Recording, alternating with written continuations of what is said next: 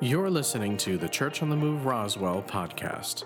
We hope this message inspires you, encourages you, and challenges you to take your next step with Jesus. Thanks for listening. Let's check it out. Anyway, hey guys, let's go to 1 Corinthians chapter 2. If you were here Wednesday night or watched online, then you saw that I began just to kind of wet the whistle for today, what's going to happen today.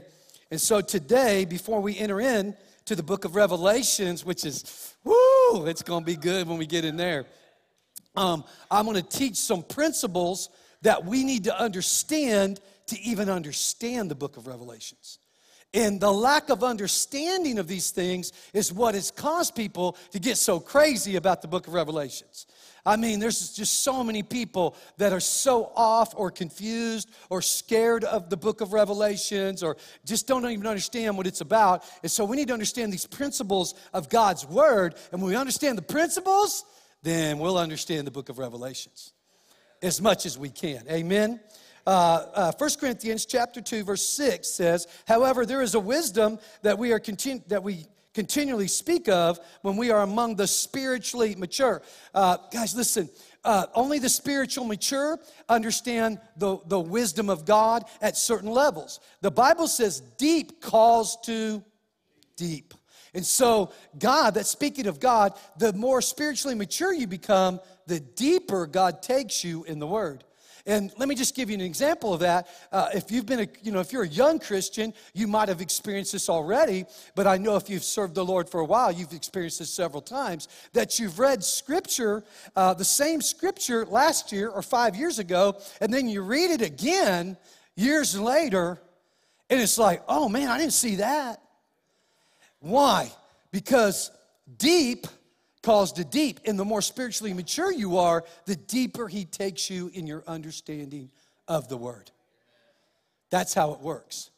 That's what he's talking about right here. That's why Jesus said, I no longer call you servants, but I call you friends. And now that you're my friends, I'm going to tell you the secrets. I'm going to tell you the mysteries of what is happening and what is going to happen. And so they went from servants to friends. What happened? Their relationship got deeper.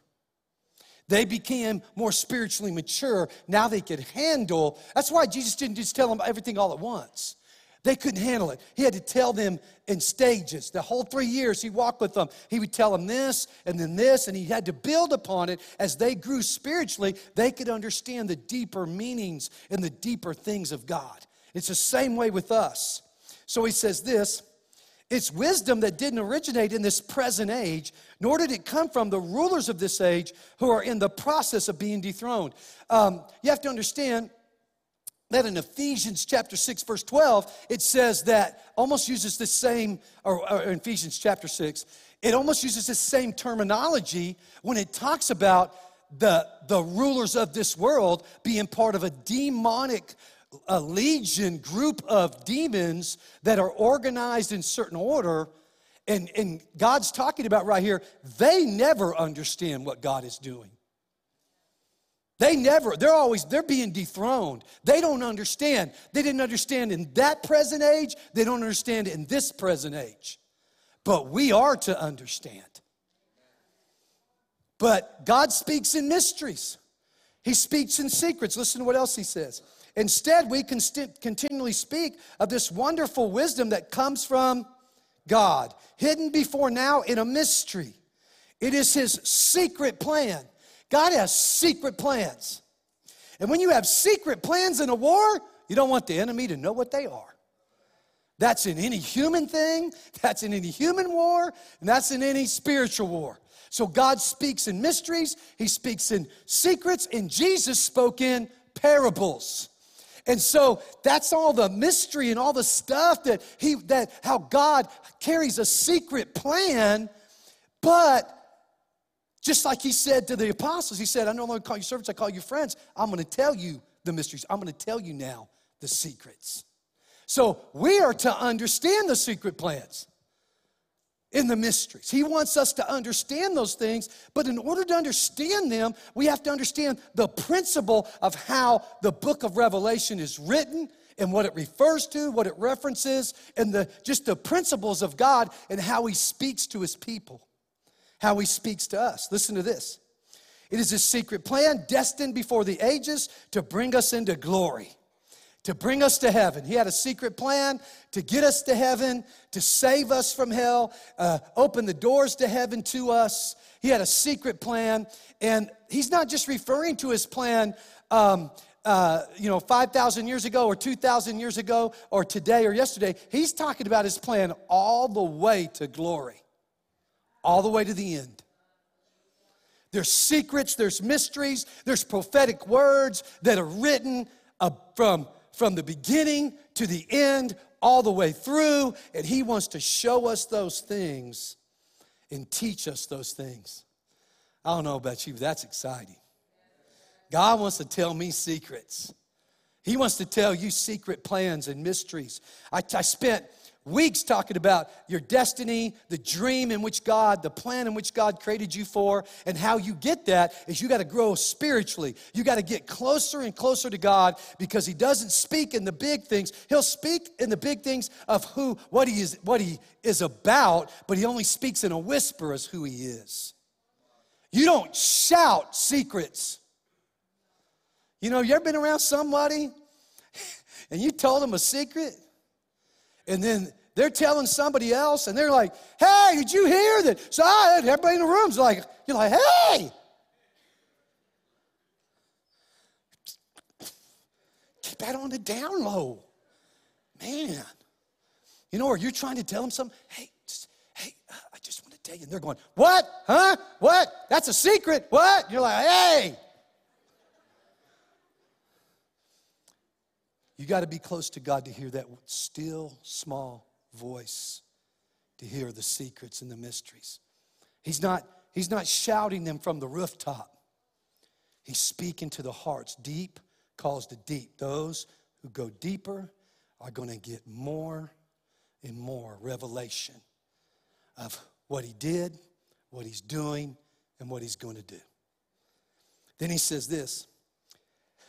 None of the rulers of this present world order understood it, for if they had, they would never have crucified the Lord of shining glory. Wow. This is one of the principles I want to teach you right here. This is written after Jesus has died and resurrected and gone to heaven. It's written after the fact, but what does he do? He teaches us a current doctrine of God, a principle of God, and then he refers back to something that already happened in the Word. He teaches, let me say it again, he teaches a principle of God, a doctrine of God, something we're supposed to live by, and then he takes us back to something that's already happened. So he's saying, listen, I still got mysteries, and I got stuff I want to tell you, and then he compares it to how he kept it a mystery that Jesus Christ was going to die for our sins and be raised from the dead. Why did he keep it a mystery? He just said right there, if he wouldn't have kept it a mystery, Satan and the demons would have never whispered in the ears of the people, crucify him, crucify him. He'd have never done that. If he knew that his defeat was on the cross, he'd have never called for it. Principle of God. Now, a couple weeks ago, and man, guys, I very, very rarely, God has spoken to me in what it's called a vision. The difference between a vision and a dream is a vision is a waking thought in your imagination. You're awake, and God just shows you something in your imagination. A dream is something when you're sleeping. And I don't ever remember stuff when I'm sleeping. I think I can remember 2 dreams for years. That's all I remember. One of them was just goofy. I have no idea. Ate too many green chilies, whatever, something happened, and just had some goofy dream. But the other one happened a few weeks ago, and it was surreal. When I think about the word surreal, I think it should be called so real. You want to know the difference between a dream that is spiritual, and it could be spiritually demonic or spiritually from God. I'll tell you the difference. When you're in a dream that's spiritual, it's like you're in it. It seems real, so real, so real. It's like, wow. You wake up thinking, what's going on? I've known children and people that have what's called night terrors, And they wake up screaming because they feel like they're in those moments. That's demonic. I know others that have had dreams of God, and they feel like they're in it. It's exactly what John said. John said, on the Lord's day, I don't know if this really happened to me or if I was in the Spirit or if it was a dream. He said, but this is what I saw. And that's how he wrote the book of Revelations. And so I thought, for weeks, that really happened to me. And I'm thinking, who did I say that to? Because in this dream, I said something. And this is going to rock your world. You guys ready? Is there any seatbelts on those chairs? Buckle up, man. Strap down, buckle up, harness, because this is going to rock your world. So anyway, I'm thinking it really happened, and I'm trying to figure out, who did I say that to? When did that happen? And I can't figure out. It's just weird. It was just weird. And I'm like, man, and then it wouldn't leave me alone. I kept hearing this phrase that I said that I knew was prophetic. I knew was from God, and I knew it, and I'm like, who did I say that to? And then Saturday, I'm sitting and I'm meditating, praying, studying, and man, it's like God won't leave me alone with this thought. And then I realized, that didn't really happen. And then I realized it was a dream. And God was showing me something prophetic for this day, for this service in that dream. And in that dream, I'm talking to somebody. I don't even know who it was. But I could feel a smile on my face. And there was this joy, a great joy inside of me. And I could see through my own eyes, and I could see my hand, and I'm going, this is it. You guys ready? You ready? I say, with joy in my heart and a smile on my face, God has a plan. You didn't catch it. You didn't catch this. Guys, in every circumstance of your life, God has a plan. He has a plan. Some of you still haven't caught. You're like, Pastor Troy, I was ready for some heavy. That is heavy. You need to understand. God always and forever has a plan. Okay. Let me show you in the book of Ecclesiastes how he plans. Go with me to Ecclesiastes chapter 1, verse 9. This is how he plans. This is supernatural. Get ready. That which has been is what will be. That which has been is what will be. That which is done is what will be done, and there is nothing, come on, there is nothing under the sun, nothing new. Nothing new. Nothing new. That which has been will be. That's where we get the term history repeats itself. History repeats itself. Let me say it again. History repeats itself. And God's teaching us a principle, and I'm going to go deeper into this, of how he looks back and he says, what was, or what has been, and then today, what will be. What has been today, down here, is what will be.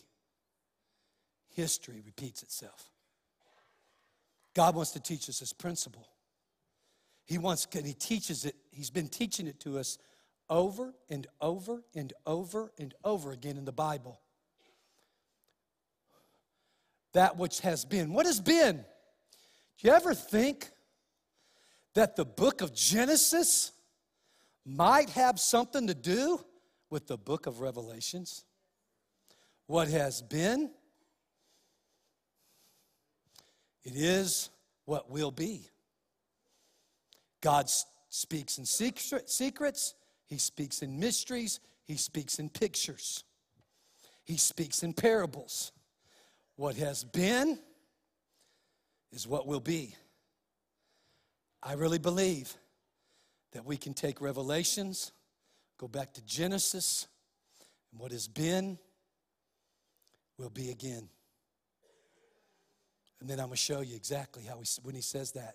He says it over and over and over again. Let's go to the next Ecclesiastes verse. This is Ecclesiastes chapter 7, verse 8. Check this out.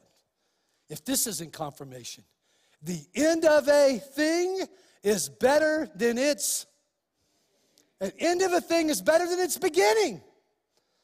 What is the beginning? Genesis, Adam and Eve in the garden, just two people, but there's Satan there. They're in a beautiful paradise, but there's two human beings, but Satan is there. The consequences of evil are there. The tree of the knowledge of good and evil is there. I mean, there's stuff in that garden. So it was beautiful at the beginning, but oh boy, is it so much better at the end.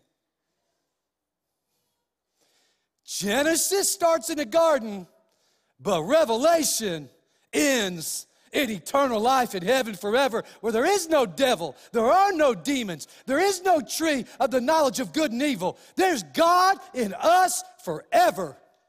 The end of a thing is better than the beginning.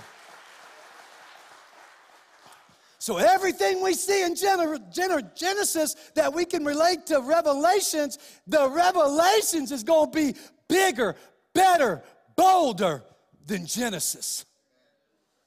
Oh, I can't wait to show you. This is going to be so good. But first, I want to remind you that God turns all things around for our good. Why do we need reminding of that? Because God will allow evil to rise.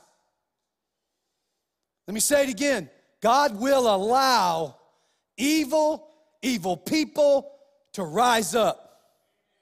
He does it. He lets them rise up for the set up. Let me say it again. He lets them rise up for the setup. Because God has a plan. He's got a plan. His plan always ends with V-I-C-T-O-R-Y, victory. Victory is God's cry. It always ends in victory for him and us because God has a plan. He lets them rise up for the setup. And he's done it over and over and over again. He does it over and over again. And you know what's crazy? In the middle of the evil rising up, he gives them unbelievable opportunities to get their hearts right. He gives them opportunity after opportunity after opportunity to get their hearts right. It's unbelievable how many opportunities, how patient God is. That's why he said next in that verse. Can you pull that back up, Ecclesiastes 7:8? He says next in that verse, the patient in spirit is better than the proud in spirit. God doesn't want us to operate in pride and arrogance. He wants us to operate with patience. He wants us to wait on him to fulfill his plan, and he's waiting on us. He wants to save as many human beings as possible. He said in Peter, he said, man, in 1 Peter, he said, hey, listen, I'm not slack like some people think of laziness. I'm not lazy. He's correcting his people. Because they're like, Jesus, why aren't you coming back? He said, hold on a second. Don't treat me like I'm lazy or I've forgotten or I'm slack. I don't do my job. He said, hold on a second. I'm patient because I want all people to come to the knowledge of me. I want to save everybody I can. God said, I'm going to save everybody I can. He's not slack and he's not forgotten. He's patient in spirit. And that's why he calls upon us. He said, pray for every human being, every man, every human being on the planet. Every day I say that prayer. God, I lift up every human. You told me to pray for everyone. You said to pray for all men everywhere. I pray for every human being on the planet. Every day I pray. I say, God, I don't know their names. You know them. I pray for every one of them that you'll send laborers and that you'll minister to them and you'll save their lives. That's what we're called to do, to pray for everybody. Not just the ones we know and the ones we love, but everyone, that they'll come to the knowledge of God. And God's just being patient. God is unreal. He's unbelievably patient. And I'm for one, I am so grateful I didn't die when I was in the world and lost. I was so grateful for His mercy, His grace, and His patience with me, that He gave me room in a space to grow and find Him and to submit my life and surrender my life to Him. He wants to do that for all of us. Now we know in John 16:13, we know this, that only the Holy Spirit can guide you into truth. It's only the Spirit of God that can reveal these mysteries, these secret plans. You have to have the Holy Spirit. You can't have the Holy Spirit unless you surrender your life to the Lord Jesus Christ. That's why people, and then you have to be, we found out in Corinthians right there, you have to be spiritually mature. That's why the spiritually immature they always seem to be reacting to things, never really out in front. Because, the Bible talks about, I went in ankle deep, then knee deep, then chest deep, then over my head deep. He's talking about going deeper and deeper into the things of God and getting closer and closer to God. But a lot of people just want to stay ankle deep because they're so caught up in their past and they're not delivered. God said, I want to deliver you from your past. We need deliverance. Jesus is the deliverer. He wants to deliver us from our past so that we can start to see what's coming and we can go deeper in the things of God. Not just things coming in the big picture that we're going to talk about to the world, but things coming in your life, my life. He wants to show us these secret plans and these mysteries in our personal life, as well as in the big picture of the whole world. He wants us to see it so we can walk out the plan of God. And He wants us to expect to win. Church family, I said He wants us to expect to win, not lose. He said, I made you more than conquerors. Didn't make you a conqueror. God never does even. He said, your cup runneth over. He said, I'll do abundantly, super abundantly more than you dared ask for or dream. God's always the God of more than enough. He said, listen, I made you more than a conqueror. You're not just a conqueror, you're more than a conqueror. Then He spoke this. He said, Jesus said, there will be trouble and tribulation in this world, but be of good cheer. I've overcome this world. I've defeated it. I've deprived it of its power to harm you. We need to expect victory. We need to expect to win this thing. We have to come to the book of Revelations. We have to come to and face evil with an expectation of victory. I love Ephesians chapter 6 when he talks about putting all the full armor of God, and I never understood it till I got deeper into things of God. And he said, stand. I'm like, stand? God, I want to attack. You know what he said to me? He said, why would you attack? I'm like, because we got to get this thing going on. Take some ground. He said, take some ground. He said, I've already won the victory. He said, you're not trying to get up the hill to get on top of the mountain. He said, I put you on top of the mountain. You're standing in victory. You're nowhere to go. There's nowhere to go from victory. That's why he said, put on the full armor of God and stand your ground. That's why he said, occupy this earth till I come back. Occupy what? Occupy victory. Occupy the stand of victory on top of the mountaintop. He said, stand your ground because you're already victorious. I already won the war. Now you just defend the victory. But there's nowhere to attack. The Satan's attacking you. You just beat them down with the word of God and the shield of faith. You just keep them down where they are. Defeated. Defeated. Satan's a defeated foe, not a victorious one.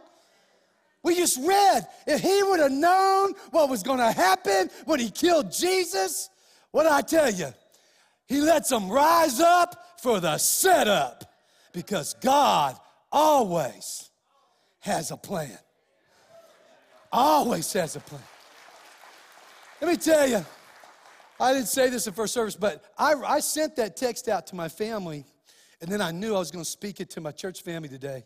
And right after that happened, Julie said, hey, there's no hot water. Our hot water heater just went out. Of course, on Saturday. No plumbers coming out on Saturday, right? So we looked at each other.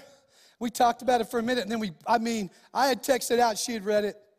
And this was crazy. We both were doing something in the kitchen, and we're talking about it, and we turned at each other and we said, but God has a plan.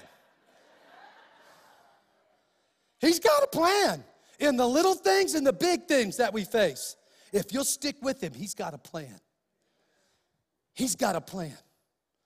It's a plan of victory. It's a plan of success. He's always setting Satan up. Oh, it's the setup. He's setting them up. He lets them rise up for the setup because God always has a plan. Now I want you to look at these scriptures on Noah, because I said I'm going to talk about Noah, and we're going to get to Noah right now. Let's go. Here we go. Noah's in Genesis, by the way, and what happened in Genesis is going to be reflective of what's going to happen in the book of Revelations. So we need to understand Noah. No, that's not the scripture. It's Matthew. We read that one first. No, it's Luke chapter 17, verse 26 and 30. No, that's not right. We haven't got to that. That's not right. No, the first scripture of the slideshow is Matthew 24, I think it is. There it is, 24:37. I don't know if you can move that up for next service. But it says, for it will be like it was in the days of when the Son of Man appears. So we know, here again, here's the principle of God. He takes what happened before and says it's going to happen again. But he says what happened before is not going to be as good as what's going to happen now. But it's the days of Noah. It's the days. What was happening in the days of Noah? The Bible says violence filled the earth. Violence filled the earth. And there was so much sexual sin and violence, and it was crazy. Sin was rising. He lets them rise up for the setup, because God always has a plan. Always. So we see sin rising. We see this happening, and we see what many of us, I didn't watch this, but I saw this reported on the news, and I researched it and found out it was absolutely true. And so this is Sam Smith. If you can put that next slide up, please. This happened at the Grammys, where he sung the song Unholy, which went viral, which is crazy to me. This song went viral. I guarantee you, some of the young people in this room, you've watched that. I'm going to warn you right now. You think this is a game? You think this is artistic expression? You think what Madonna did with crucifixes and nun clothing and what Lady Gaga does is funny? You think some one of these rock and rollers that have written songs about satanic worship and worshiping Satan is a game? That's not artistic expression. It's who they really are. Always has been. Most people don't know it, but Sammy Davis Jr., if you look at old pictures of him, he has a red pinky finger. Fingernail paint, red. Several other actors used to wear this in the 70s and 80s, 60s, even in the 50s. That was a mark of satanic worship. They were dedicated to Satan. Several actors, they worship Satan. This is who they really are, behind the scenes. 10 times worse than this. No one left the Grammys that I know of. No one got up and walked out. No one, there's crickets. There were Christian artists there, never have said a word denouncing this. This is an artistic expression. This is flat out Satan worship. And if young people think it is, man, you're going to be in sad shape in your future, because not only is this not artistic expression, but there are demonic entities attached to this crap that will get a hold of your life, and they'll start convincing you of things. Oh my gosh, they'll get a stronghold in your mind, and they'll lead you places you'll wish you never had gone. Just a warning. Just a warning. This is not artistic expression. This is flat out satanic worship. No one walked out. Crickets from all the stars that were there. There's not all of them, but there's many in the music industry, many in acting, many in our political landscape, Republican and Democrat. This is who they are behind the scenes, and this is who they want our children to be. This went that song, Unholy, went viral. So that tells me a ton of our young people are watching this stuff, inviting that kind of stuff into their lives. Unholy instead of holy. thinking it's cool.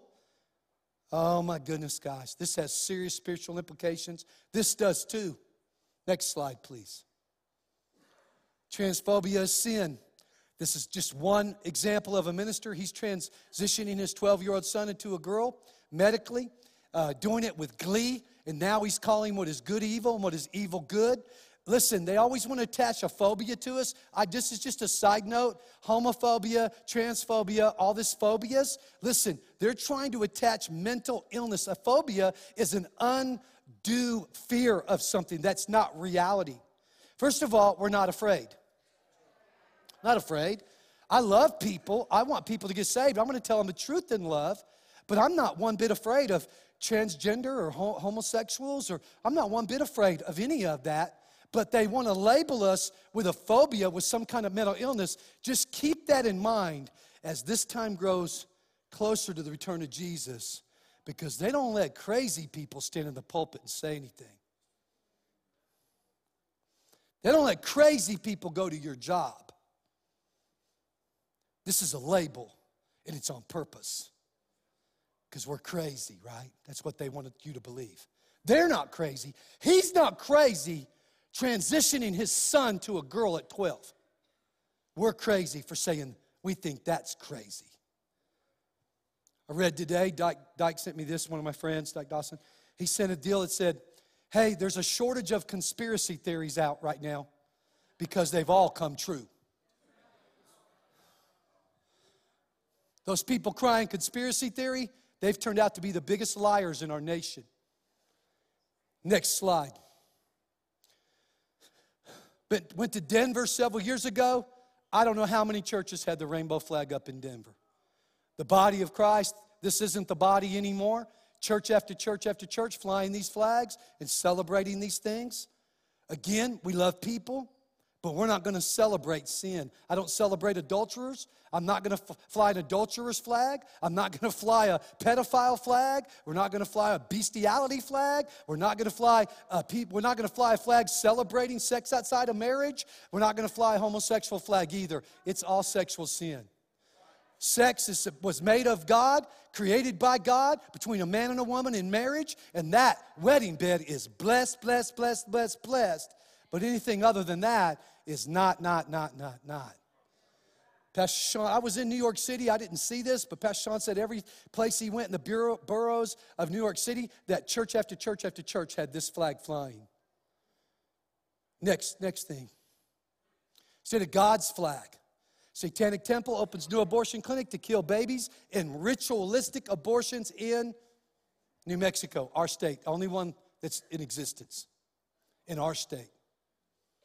In our state. So they're going to have an abortion, and they're going to perform a ritualistic satanic deal, murdering that child, bleeding that child out, and using their blood as a sacrifice to Satan, and sacrificing those women that are going through those abortions to Satan too. Only happening in New Mexico. We see this coming. That's why I talk to you. Hey guys, God has, and let me just say this to you. We'll get into it more next week. God will allow evil to rise up. And guess what? The whole time, he'll allow people to rise up and cooperate with evil, and he will not violate their free will. He lets them do what they want to do. He lets them do what they want to do. But remember, they rise up for the setup because God has a plan for the state of New Mexico. He's got a plan. Come on. He's got a plan. Now, put Luke up there. It's another reference to Noah. Luke chapter 17, verse 26 through 30. It says, the same things that happened in the days of Noah will take place in the days of the Son of Man. That's a repeat of Matthew, but he goes deeper. Luke goes deeper into this thing. Next verse. They were eating, they were drinking, they were marrying, and they were given in marriage until the day of Noah, boarded the ark, and this devastating flood came and swept them all away. To the day. Let me just say this to you, church family, about Noah. I said we're going to get to Noah. We're going to get to Noah right here. Noah built that ark for anywhere from 120 years to 150 years. I've heard two arguments for both, but we know he built it for at least 120 years. And people were marrying and partying and giving in marriage. So I just want to tell you, there's going to be ups and downs because of evil of the economy, but there's always going to be an economy. Because when people are, it's not going to be like The Walking Dead or, 2012 or, the Book of Eli. Why? Because people don't do these things when it's catastrophic, right? If it's catastrophic and the sun's dark and nuclear war's taking place and there's no vegetation on the planet, they're not marrying and doing these things. It's chaos. There's always going to be an economy. There's always going to be stuff happening. And what did they do? They did that all the way up until the day Noah boarded the ark and the devastating flood came and swept them away. When Jesus comes, it's going to be a normal day. Kids are going to be in school, go to work. Normal day. Normal day. So what is the sign? What is the sign of Noah? What is he talking about with Noah? Listen, he's saying if you want to watch and know when the Son of Man is coming again for the final time, watch the people of God prepare. Noah built that ark for 120 years. The reason God had him do that, God could have supernaturally had all kinds of crazy stuff happen. He could have sent angels to build that ark. But he took, it was supernatural still, but he let it take time. Why? Because it was a warning to the people. What's happening in the churches right now, what's being taught, what's taking place, evil rising is a warning. This is a warning. I'm coming. I'm coming. This is a warning. What's happening in Israel, what's happening in the body of Christ is a warning. Again, Noah, that story takes place in Genesis. So what's taking place at the beginning, now there's something going to happen at the end that's parallel to it. Similar to it, but what did the Word of God say? Better. It's going to be better than what happened with Noah. Put the next verse up there. He said, so the days of the Son of Man can also be compared to the days of Lot. The people of that time lived their lives as normal. They got married, raised families, built homes and businesses. See, there's going to be an economy. Young people, don't worry about it. If Jesus doesn't come back, tomorrow or next year or two, you're going to get married. You're going to build homes. There's going to be an economy. What are we supposed to be doing? Living our lives. But we're supposed to be living our lives different.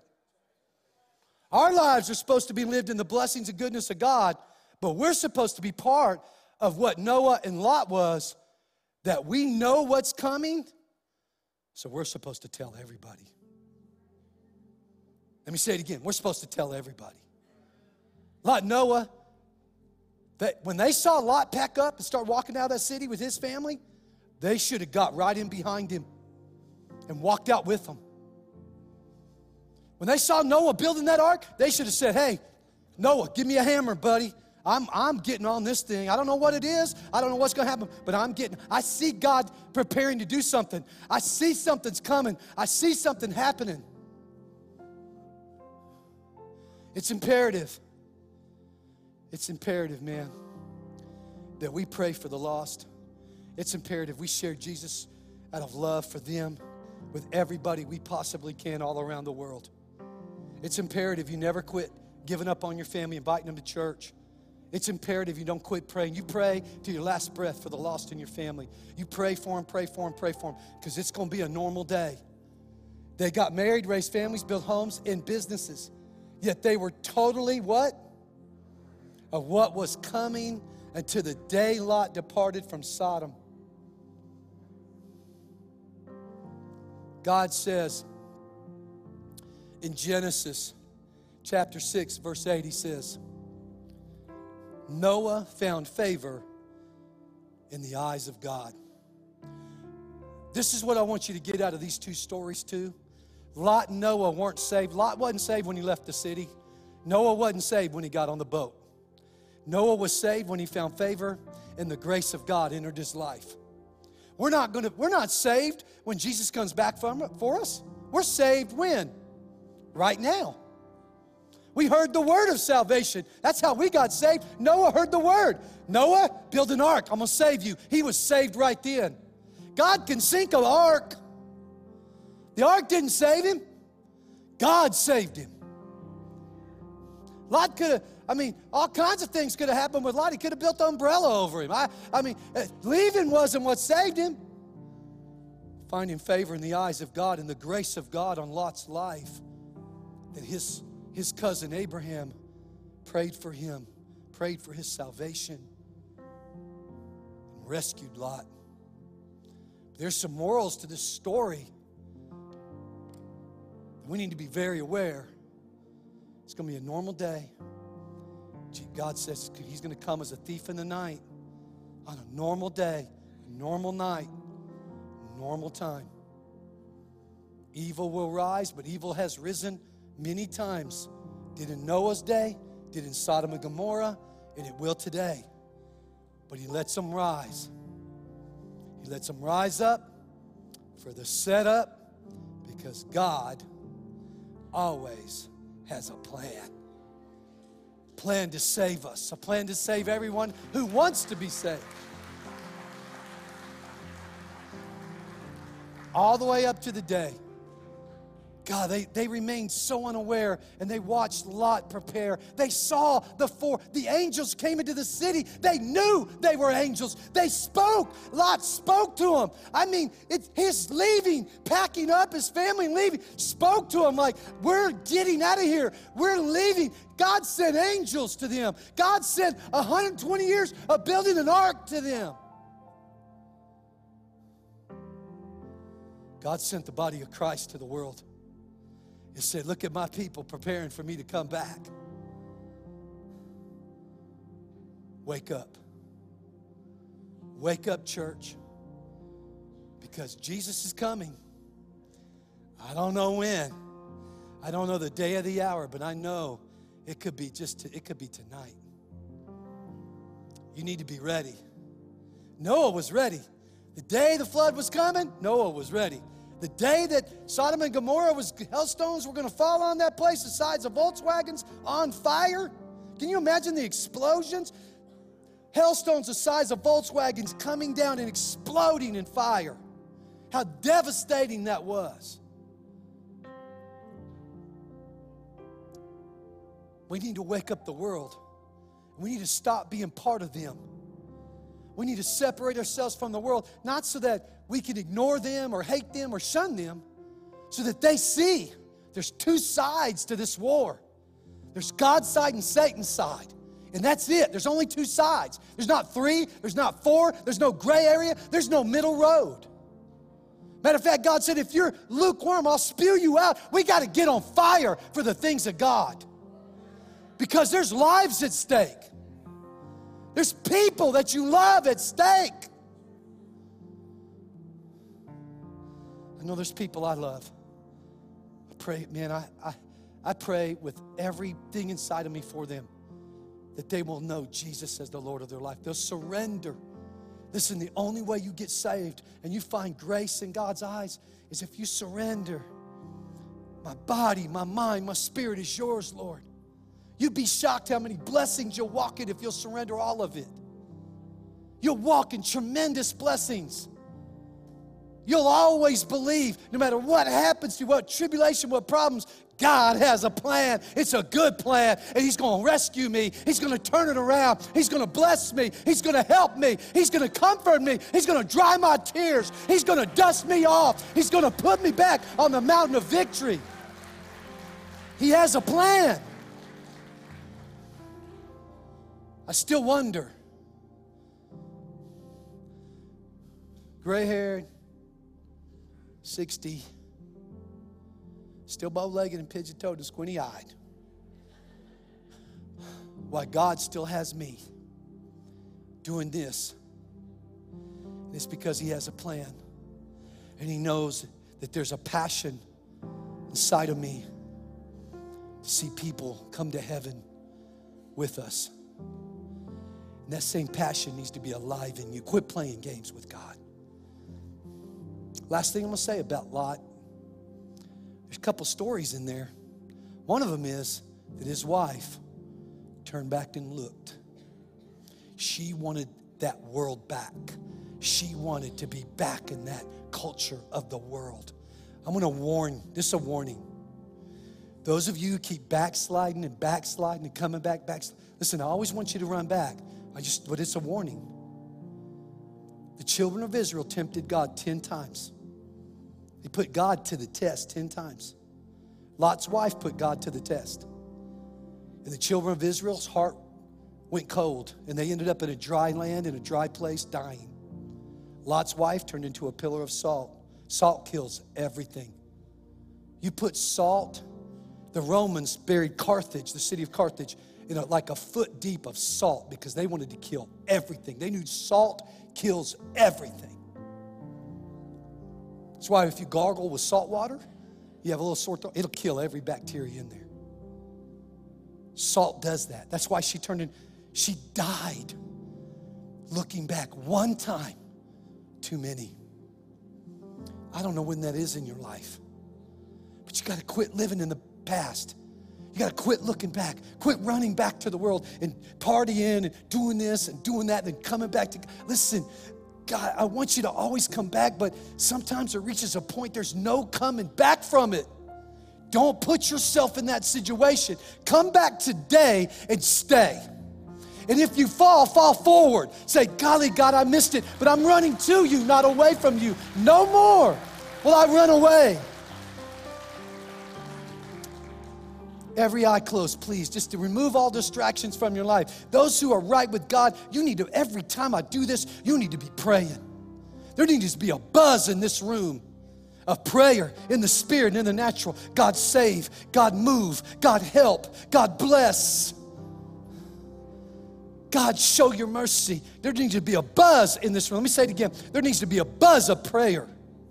People praying right now that know Jesus, for the lost in this room, the lost watching online, the people that keep running back to the world and won't give all. Listen, God gives all. He gave all. This is what he said to you. And to people that think, well, if God would just show me that he loves me, if he would just do this and do this, I'm going to tell you, until you believe this, you're never going to see that. What is this? This is this. That God already demonstrated how much he loves you when Jesus hung like a piece of meat on the cross for your sins and mine. He said, I already proved that I loved you. He already proved it to you. And if you won't believe the cross, then it won't matter what he does for you now. You won't believe it. You won't live for it. You'll take it like so many do. You'll take what the blessing, the goodness of God. You know, I know so many have been in accidents and had issues, and for a month or 6 months, a year, they're on fire for God because of this thing or that trauma, that thing, and then they're right back in the world because it's never enough for you. This needs to be enough to trust him that he loves you, that he died for your sins and mine. It's just got to be enough. When you believe that, it'll be easy to believe that he'll take care of this problem and this issue and that. But you first must believe that he already proved that he loved you by dying for you, dying for me. That's what you must believe. Right here, right now. Accept the fact that God already proved he loved you.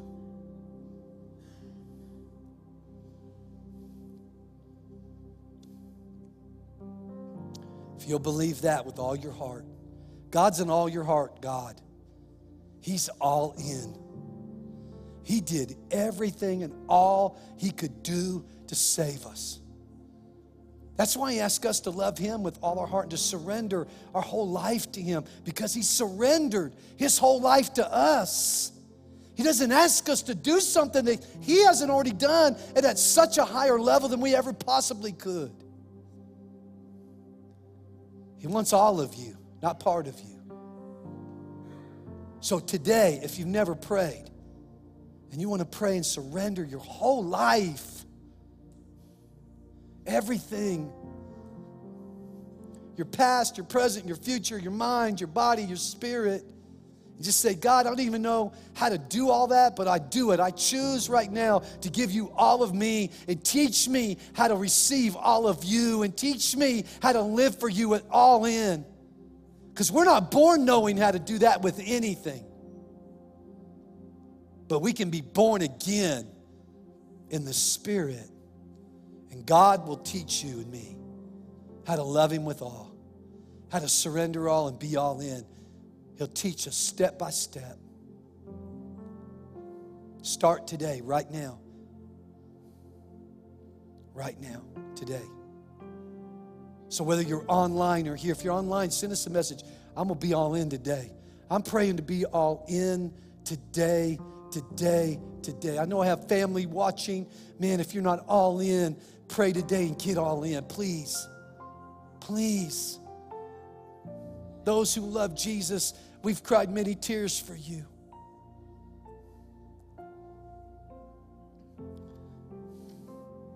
Those in this room, you had family cry many tears for you. Praying for you, believing for you. That God will protect you until you make the right choice. But it is a choice because God's a God of freedom. He gives people right. You can choose evil or good. You can choose heaven or hell. You can choose blessing or cursing. You can choose life or death. It's your choice.